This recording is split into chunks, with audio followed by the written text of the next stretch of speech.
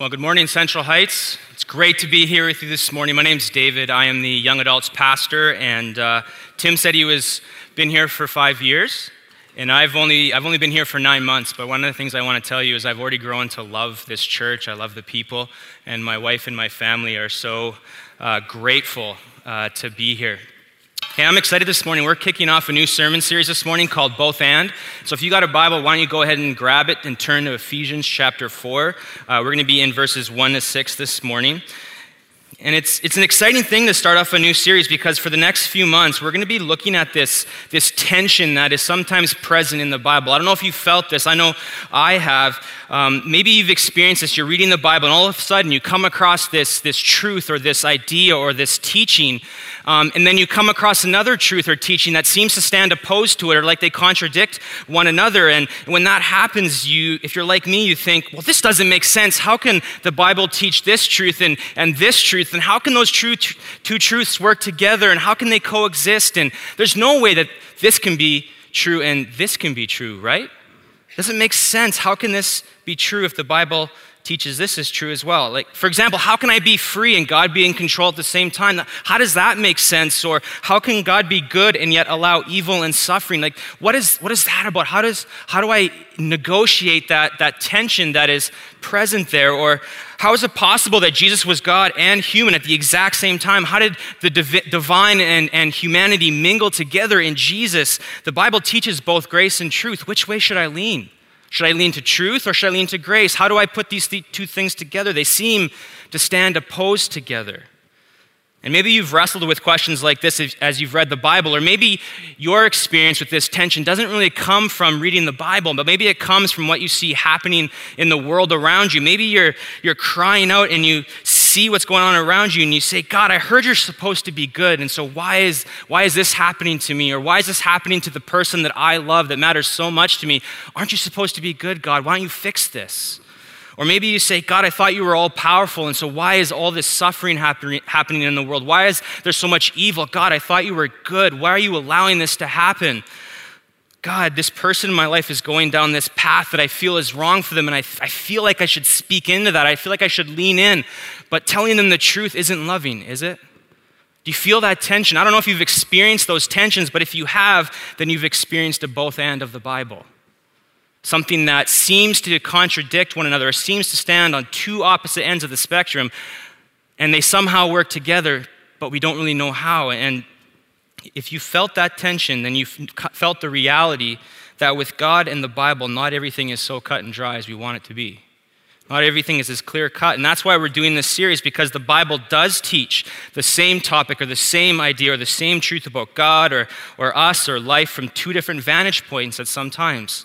It happens, and those two vantage points, they seem at odds, like they can't coexist and work together, because from our vantage point, they're opposed to one another.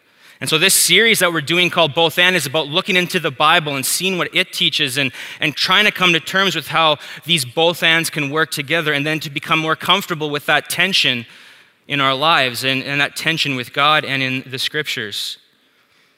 But we're also doing this series because this idea of both and the tension that comes and holding them both together is really not something that we do very well in the world today, is it?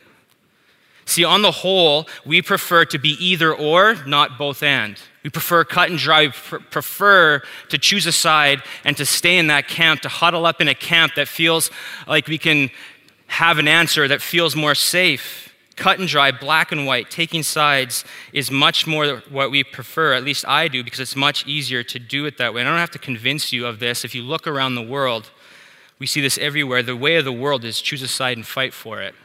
Focus on our differences, huddle up with those like us, exclude those people because they don't fit in our idea of what is right, good, true, and best. We see it in politics. We see it in some of the biggest social battles in our culture today. We see it online, like social media. If you are on social media in any way, you know that it is divisive, it is fractured. I mean, you just go to the comments section in social media, and it is vicious. People choose a side, they fight for it, they stand firm in their side, and they lob grenades onto the other side, and they argue and they fight, and it's vicious. The comment section, it's unreal what people say to each other, and I think that this inability to hold on to this both and to be okay with that tension is creating a world of division and broken relationships and fractured communities and countries and isolation and hurt, and it leaves us with a deep sense that there must be a better way. There must be a better way. There has to be a better way out there because this isn't right. This doesn't feel right. And what if there was a better way? What if there was a people and a place that showed the world there is a better way? What if in that place, the way that people lived together was so mind-blowing, was so radically different than the way of the world that people looked in and they were like, what is going on there? I want to be a part of that. There has to be something they have that is so good, so beautiful, that I got to get in on that because the way they live together, the way they love, the way they care for one another and they treat people who are different than them, they're like, that stands out against the fabric of the world I have to be in. What would that be like? What would it look like for a place and a people to show the world a better way? It would look like the church that Paul's talking about in our passage this morning in his letter to the church in Ephesus and its surrounding regions. And so let's dive in and let's look at what Paul says as he launches into the second half of his letter to the church in Ephesus. This is what Paul says to the church. He says, I therefore, a prisoner for the Lord, urge you to walk in a manner worthy of the calling to which you have been called, with all humility and gentleness, with patience, bearing with one another in love, eager to maintain the unity of the Spirit in the bond of peace. There is one body and one Spirit, just as you were called to the one hope that belongs to your call, one Lord, one faith, one baptism, one God and Father of all, who is over all and through all and in all. And so Paul begins the second half of his letter with a call to the church, to every single person who makes up the church. He calls them to something. Look what he says in verse 1. He says, I therefore, a prisoner for the Lord. So Paul writes this from prison. He's in prison in Rome. He's writing, he's in chains for God because he's so sold out to Jesus, so in love with Jesus that he has landed him in prison. He says, I therefore, a prisoner for the Lord, urge you to walk in a manner worthy of the calling to which you have been called. And so right out of the gate in the first part of the second half of Ephesians, Paul is calling the church to a way of life. That word walk, it literally means to live one's life in a certain way, to walk the road of life guided and led by something. And for Paul, that's something that leads and guides the life in the church is always the gospel. The good news of what God has done in Jesus. From start to finish, Paul is all about the gospel, what God has done, because when he says, I therefore, what he's doing is he's rooting everything he's going to say after this in what God has done in Jesus, what he has just finished unpacking for 3 whole chapters. He says, it must start with what God has done in Jesus. And so in the first 3 chapters of his letter, Paul is talking about how God has reconciled all things to himself, creation and people in the life, death, and resurrection of Jesus. He's talking about how God is changing people's lives, that when people come to Jesus in faith, God comes and lives inside of them by the Holy Spirit, changes them from the inside out, and those people then begin living differently, that he remakes them to be different, to live as a new person, as a new self. And he's talking also about how God has created and is creating a new people to stand out against the rest of the world. That's what the first 3 chapters of Ephesians are all about. Mind-blowing, cosmic level stuff of what God has done in Jesus. God is creating and has created a new people to stand out against the rest of the world. And this new people is called the church. And the church is meant to be unlike anything or anywhere else because the God we worship is unlike anything or anyone else. This is what Paul is going to launch us into. And so coming out of the first 3 chapters, Paul zeroes us in on us, the people who make up the church, and how we are shaped by what God has done and by the God we worship. Because the reality is we, the church, the people who make up the church, are shaped by the God we worship. Look at what he says in verse 4. He says this, there is one body and one Spirit, just as you were called to the one hope that belongs to your call. One Lord, one faith, one baptism, one God and Father of all, who is over all and through all and in all. And so if you notice, Paul says two things that are really interesting. First, he says, there is. This is a living reality. This is true. This exists. He says, there is one God.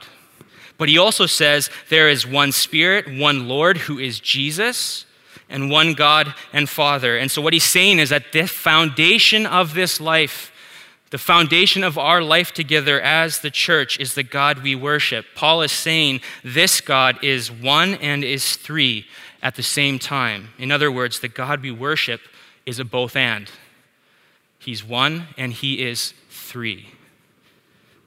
Now hold on. God is three in one. You might be thinking, how can this make sense? You can't be one and you can't be three at the exact same time. There's just no way. I know some of us math people, which I'm not, some of us math people are like, you can't do one and three. That doesn't come together. And I'm like, I don't know. God says it does, and so it works. But here's what he's saying. The God we worship is a both and. This doesn't make sense for a lot of us. And you know what? You're right. It doesn't make sense. It doesn't make complete sense because God is so beyond us. He is so much bigger than we sometimes boil him down into. God is so massive and so beautiful that it's a mystery when we talk about this God who is three and one at the exact same time. It's so beyond us, this idea of the Trinity, that God is one and God is three. It's so beyond us. It's so hard to grasp. We'll never understand it fully. It's a mystery, but we don't have to despair because this triune God, Father, Son, and Holy Spirit, has revealed himself to us. And because of that, we can understand this God who is unlike anything or anyone else. And so instead of running from this three in one God and saying, I just can't deal with this idea of three and one working together at the same time, what I want to do is we want to press in to what the Bible says, stand back and be astonished at this God that we call Father, Son, and Holy Spirit. So who is this God? Well, the Bible teaches from front to back that there is only one God. We see this most famously in a book called Deuteronomy, and Moses records this, and here's what he says. He says, "Hear, O Israel, the Lord our God, the Lord is one. You shall love the Lord your God with all your heart and with all your soul and with all your might." And so that phrasing, the Lord is one, is also translated, the Lord our God is one Lord, or the Lord our God, the Lord is one. And so the New Testament lifts up this one God, that there is only one God. And then we flip over to the New Testament, the second half of the Bible, we see in Romans 3:30, it says God is one. In Galatians 3:20, it says God is one. 1 Timothy 2:5 says there is one God. And so the cry of the Bible is that there is one God. There is only one God. But here's the thing, here's the tension. The Bible also reveals to us that God is also three. God is a Father, Son, and Holy Spirit. And we see this throughout the Bible as well. In creation, we see that all three members of the Godhead, Father, Son, and Spirit, are involved, that the Father and the Spirit were present and at work. And later on, in another letter that Paul writes to the Colossians, he says Jesus, the Word of God, was present. And so all three members of the Trinity, Father, Son, and Spirit, are active, involved in creating the world and everything in it. At Jesus' birth, we see the Father, Son, and Spirit are all involved in Mary's conception of Jesus. In Jesus' baptism, we see all three are present. Jesus, God the Son in human flesh, he rises out of the water at his baptism, and all of a sudden the Holy Spirit descends upon him, and a voice from heaven, the Father, speaks and said, "This is my beloved Son. With you I am well pleased." And so Father, Son, and Holy Spirit are active and present at Jesus' baptism. Jesus spoke about all three. Jesus spoke in his prayer, his high priestly prayer in John 17 about it. When in John 14, he discussed the coming of the Holy Spirit. And again, all three, Father, Son, and Spirit, are present. And so what we see is the Bible gives us both sides of who God is. There is one God, and he is three. This is the both and we're wrestling with this morning. God is one and God is three. And it's a great mystery. It's mind-blowing. It's hard to grasp, but it's true. It's true. The Bible tells us there is one God. There are not three gods, but one God. And yet, this God is three persons, the Father, the Son, and the Holy Spirit, and each is a real and distinct person. They think, they feel, they relate to one another as people. They are real, distinct persons, not impersonal forces. They are real and distinct persons. And each person is fully God. God the Father is God, God the Son is God, and God the Holy Spirit is God. And each person, when we say they are fully God, it means they share all the attributes, the divine attributes of God. They're all eternal, they're all unchangeable, they're all powerful, they're all knowing, and on and on and on. And so that's the teaching of the scriptures, that there is one God who is three. Each is a person, and each is fully God. Our God is one and three. He's the three-in-one God. He stands alone as the unique God in all religious systems, in all creation, in all the world. No other God is like him. No other God lives in perfect community of love and selflessness, in respect and humility. No other God is like him. He has no rival. He has no equal. There is no one like our God. He stands alone. The cry of the scriptures from a prophet's mouth, or actually, from Jeremiah, he says this: there is none like you, O Lord. You are great, and your name is great in might. Who would not fear you, O King of the nations? For this is your due. For among all the wise ones of the nations and all their kingdoms, there is none like you. God stands alone. Our God, the God that we worship, is three in one. He is beautiful. He's awesome. He's unlike anything or anyone else. And when we grasp that, it starts to change things. It starts to change us. It starts to change how we live when we start to see the grandeur, the beauty, the majesty of this God. Michael Reeves, in his great book about the Trinity called Delighting in the Trinity, says this: it is only when you grasp what it means for God to be a Trinity that you really sense the beauty, the overflowing kindness, the heart-grabbing loveliness of God. If the Trinity were something we could shave off God, we would not be relieving him of some irksome weight. We would be shearing him of precisely what is so delightful about him. For God is triune, and it is as triune that he is so good and desirable. And so we worship a God who is like any other God, because he's unlike any other God. There's no God like him. He's unlike anyone or anything else, and because of that, he's worth knowing. But here's the problem. Some of us, we're snacking on this God rather than feasting on him. We're not entering into the mystery, the beauty of who he is. Now, I have a younger brother named Michael, and he's my best friend. I love him to death, and he's had health struggles. He has Crohn's disease, and Crohn's disease is a really tough disease. It's an autoimmune disease, and basically, in a nutshell, what Crohn's disease is that your healthy blood cells think, in fact, that your intestines are damaged, and so they attack them to heal it, and it just damages your intestines, so you have a lot of pain, a lot of struggles. It's hard to eat. And so my brother Mike, he struggled with that for years, I think around 10 years, and at one point he was 119 pounds, and he's 6 foot tall. It was like watching your brother waste away. He's been in and out of the hospital, and I remember so many times sitting beside his bed and praying, God, could you please heal him? Take away this disease. It's so hard to watch your brother with tubes in his arms, and it was just devastating to watch. And he's doing great now. He's had major surgeries. He's gained a lot of weight. He's healthy. He's still not out of the woods, but he's doing great. But one of the things that they told him when he was really struggling with Crohn's is you got to eat. Whatever you can do, whenever you can, you have to eat something. And so he got into this really big habit of snacking. And so one of the things he would do is he would buy big bags of chips or crackers or something really crunchy, and he would put it beside his nightstand every single night. And whenever he got hungry or he woke up, he would just roll over and start snacking on the chips that he had beside his bed. And this was really good, and it worked well for him. But his wife, Jane, right when they got married, one of the nights that they were first married, probably 2 weeks in, she woke up in the middle of the night and she heard this crunching and this crackling, and she didn't really know what was going on. And so she looks over at Mike, and there's Mike sitting up in bed with this huge bag of Doritos or something. He's just chewing away, and he kind of stops, and she looks at him, and he looks at her, and he shrugs and goes, do you want one? And she's like, sure. So they sat in bed, and they had chips at 2 a.m. That's what marriage is like.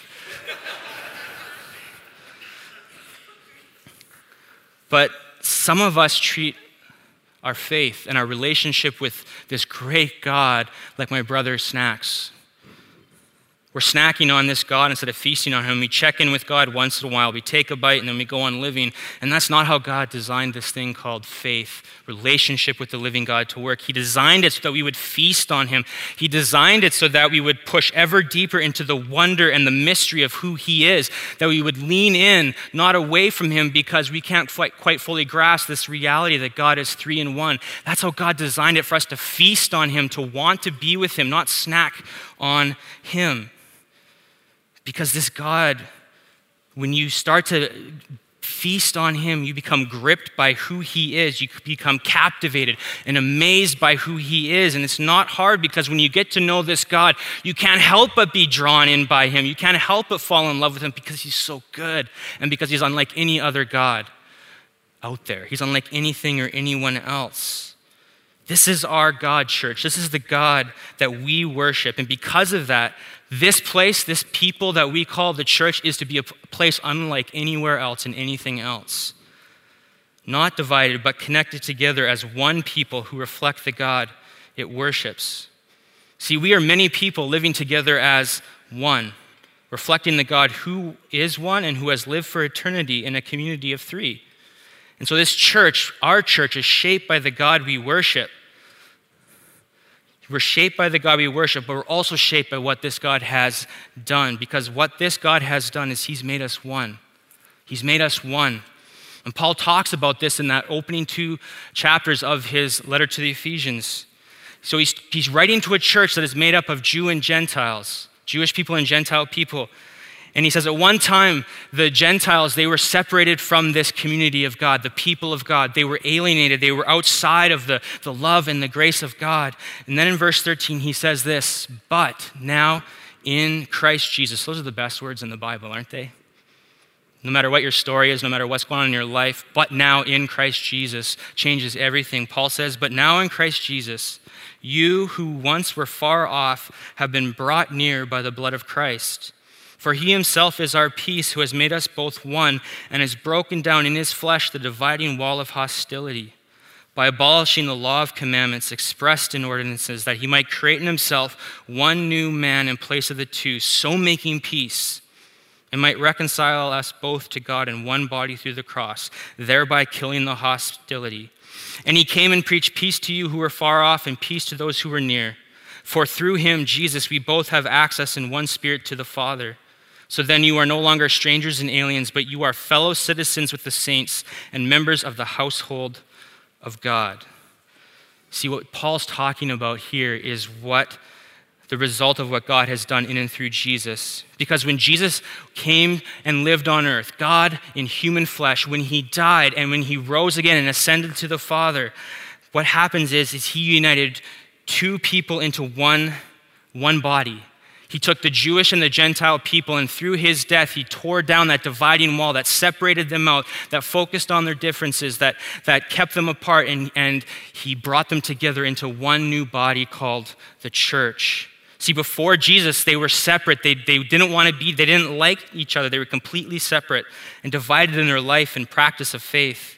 Two people groups with their own identities, separated and divided from one another. But when Jesus came, he destroyed the barrier between humans and God. Yes, he made it possible for anyone to come into living relationship with him, but he also destroyed the barrier that separated Jew and Gentile people, that separates us. And so the reality is that through Jesus, we are united to God, but we are also united to one another. We are a new people being formed, the church, a people saved and set apart to be and live differently in the world, to show the world a better way.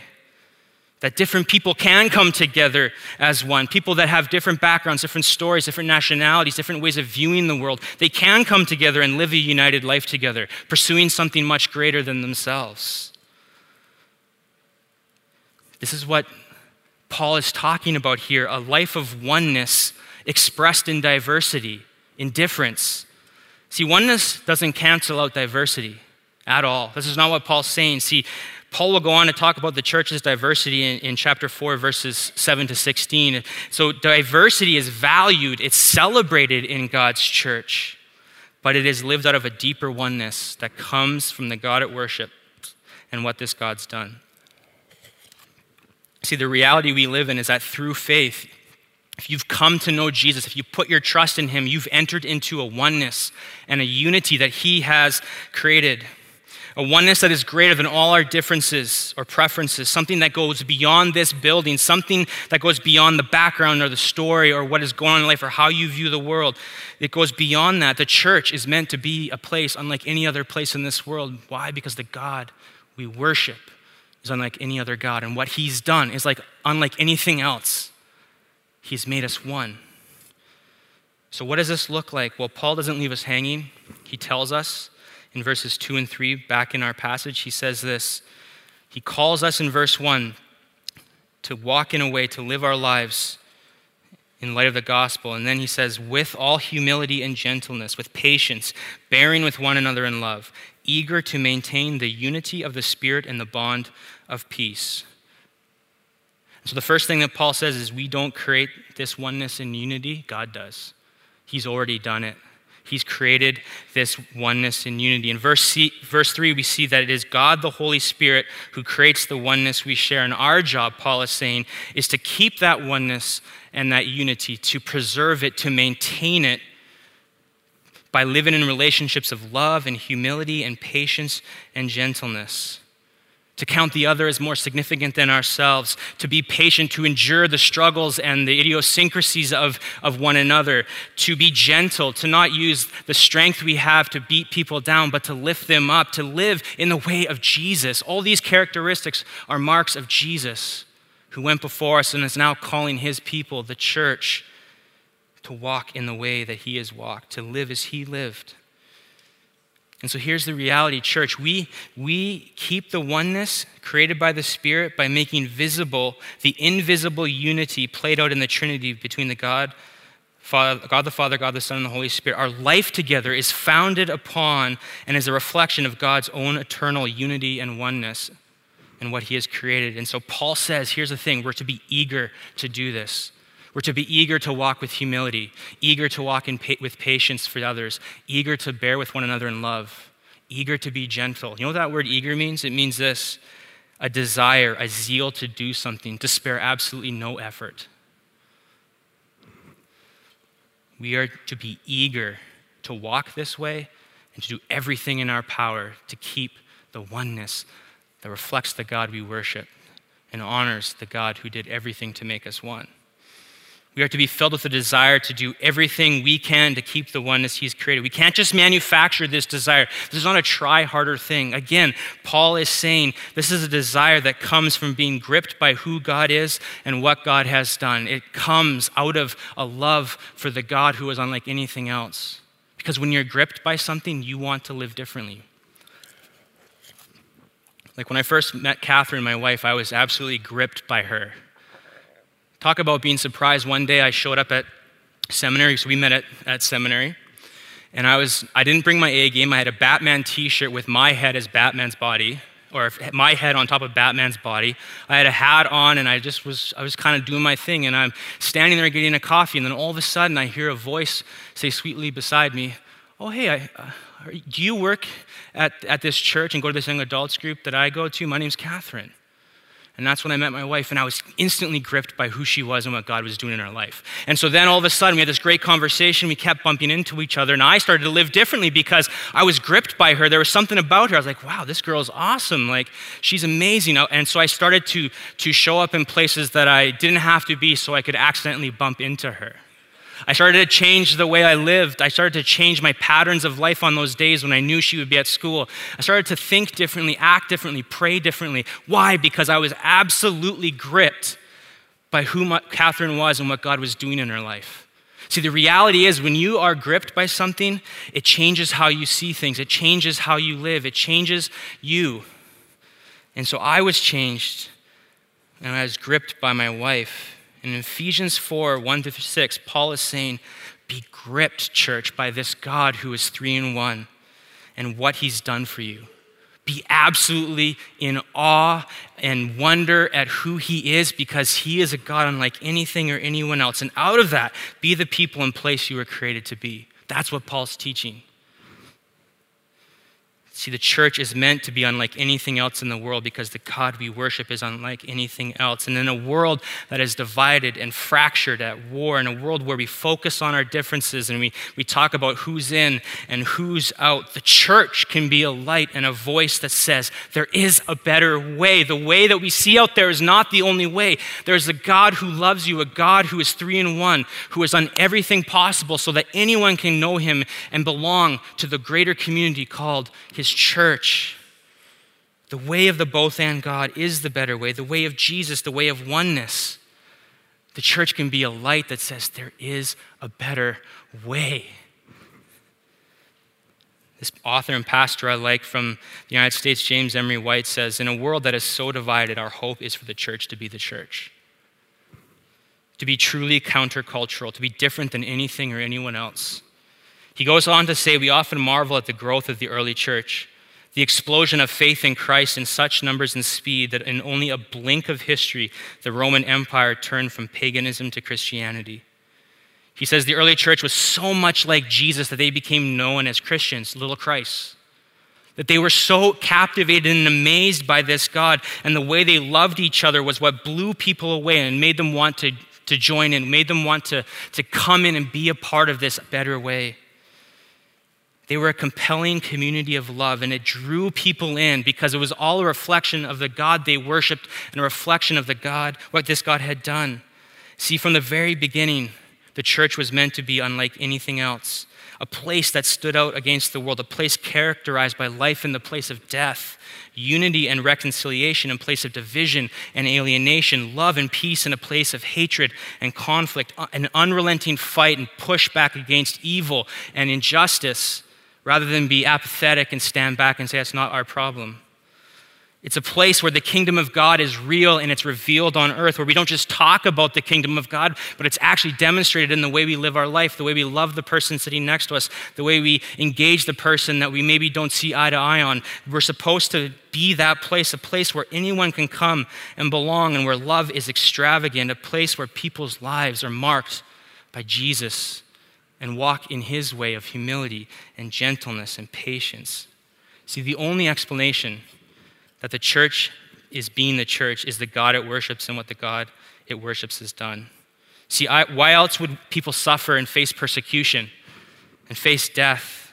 Why else would people love those that no one else loves, that would bring clothes on a Sunday to go into your closet and grab those clothes and put it on the welcome center so people who have lost everything can have something? Why else would we do that? Why else would we pledge to give over $2 million to create a better space so people can encounter God? Why else would we sit in rows and serve alongside people with different backgrounds and views of the world and stories? The only answer is the both and God we worship and what he's done, because that's the only reason we're here. This 3-in-1 God and what he's done. It's the only answer. And so what does this mean, Central Heights, for us? Well, if we want to be a place with more and growing followers of Jesus, and we want to develop healthy churches that bring God glory and that can bring flourishing into our city and world, then the most healthy church has to be Central Heights. And so we need to work, we need to lean into this. We need to pursue a better way that Paul is talking about. We need to be so enamored with the God who is 3-in-1 and be so changed by him and what he's done that our life together looks radically different than the world around us. That we would do things that are radically different than the world around us because of the God we worship. So what does that mean? Well, I think first it means we need to remember and we need to feast. First, we need to remember who God is. That who God is shapes who we are as the church, and what God has done in Jesus shapes how we live together. The foundation of our oneness is the God we worship, living in community, the diverse community of the Trinity, living out a perfect oneness, and what he's done to make us one. That is what we need to hold on to. We need to hold on to and live out of who God is and what he's done. We need to know that and be so grounded in that. And then we need to remember that, and then we need to feast on this God who is 1 and 3. We need to move past snacking on the Father, Son, and Holy Spirit, and we got to go deep with God. We got to pursue him. We got to set our agendas around how do I make time to meet with this God and worship him first, and then everything else flows out of that. We need to feast on this God. and become people who are so enamored and in awe of the Father and the Son and the Holy Spirit that we are swept up into who he is in deeper and greater ways and are changed because of it. And so we need to worship the God who is unlike anyone or anything else. Be gripped by him because he's absolutely gripping. And finally, we need to remember and act. So we need to remember who we are because of who God is and what God has done. So we are a different people who have been united as one to live under the one God. This is who we are. We are a people of oneness, and we have been called to a life of oneness and to do everything we can to keep that oneness. And so we want to act by reflecting the God we worship. Out of what God has done, we want to walk with humility and gentleness and patience and love and do everything we can to keep the oneness the Spirit has created. So Central Heights, what if we showed the world a better way? What if people saw how we lived together and their minds were absolutely blown by the humility that was exemplified here? What if they couldn't understand the love that we showed? What if they saw how patient we were with one another, that they knew they could belong here? What if we loved one another so well and were so gentle with each other that the world wanted in? What if we showed this world through that how awesome our God is by the way we live together? See, I think people are searching for a better way. And I think when they see who our God is through us, they'll want in. And so our God is 3 in 1, and who he is and what he's done shapes us and fuels a life that we can live together by his grace and by his power. Let's pray. Yeah, God, we come before you as different people with different stories and different backgrounds and with different realities going on in our lives. But the one thing that we are here under, that we all share, is the God that we worship. This 3 in 1 God, Father, Son, and Holy Spirit, who is so beyond us, so beautiful, so amazing, so mysterious, yet who welcomes us into relationship by what he's done through his Son. We want to be swept up into who you are, God. We don't want to be people who snack on you. We want to be people who feast on you. We want to be people who are in love with you, who are so in tune with who you are, God, that we would be changed and live differently. And I pray for us as a church that we would be a place that stands out against the rest of the world because of the God we worship and because of what this God has done, that people would see us and the way we live and the way we give and the way we serve, and they would be absolutely compelled. Your early church, it said that people were added to their number every day because they lived this out. And so, God, we do ask that you would show up in a mighty way, reveal yourself to us, stir up our affections, and help us to live in a way that reflects who you are and draws people in, not because we're so great, but because the God we worship is so great.